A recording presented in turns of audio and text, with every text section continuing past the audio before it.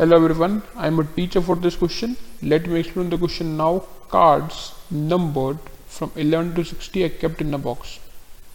If a card is drawn at random from the box, find the probability that the number on the drawn card is a prime number less than 20.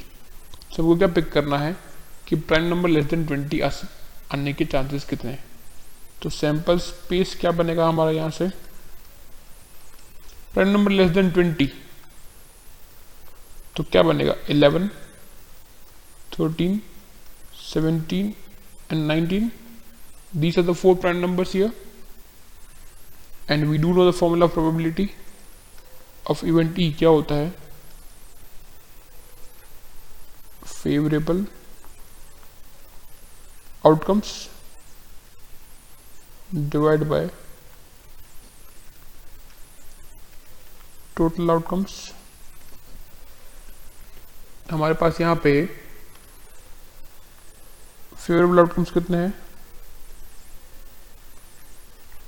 Favourable outcomes कितने हैं 4 and total outcomes कितने हैं 50.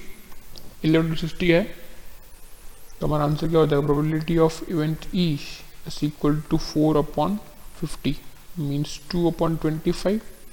So our final answer is probability of getting a prime number less than 20 is equal to 2/25. I hope you understood the question. Thank you.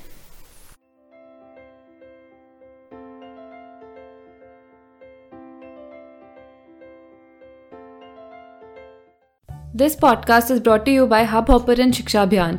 अगर आपको ये podcast पसंद आया तो प्लीज़ लाइक, शेयर और subscribe करें और वीडियो क्लासेस के लिए शिक्षा अभियान के यूट्यूब चैनल पर जाएं.